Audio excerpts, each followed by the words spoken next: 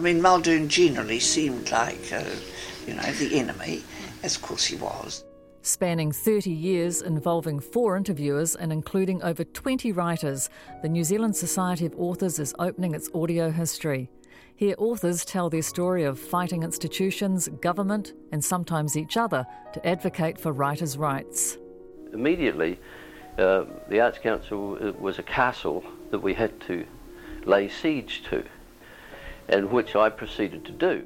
I'm Karen Hay. Join us at the National Writers Forum this September when we launch the New Zealand Society of Authors Oral History podcast.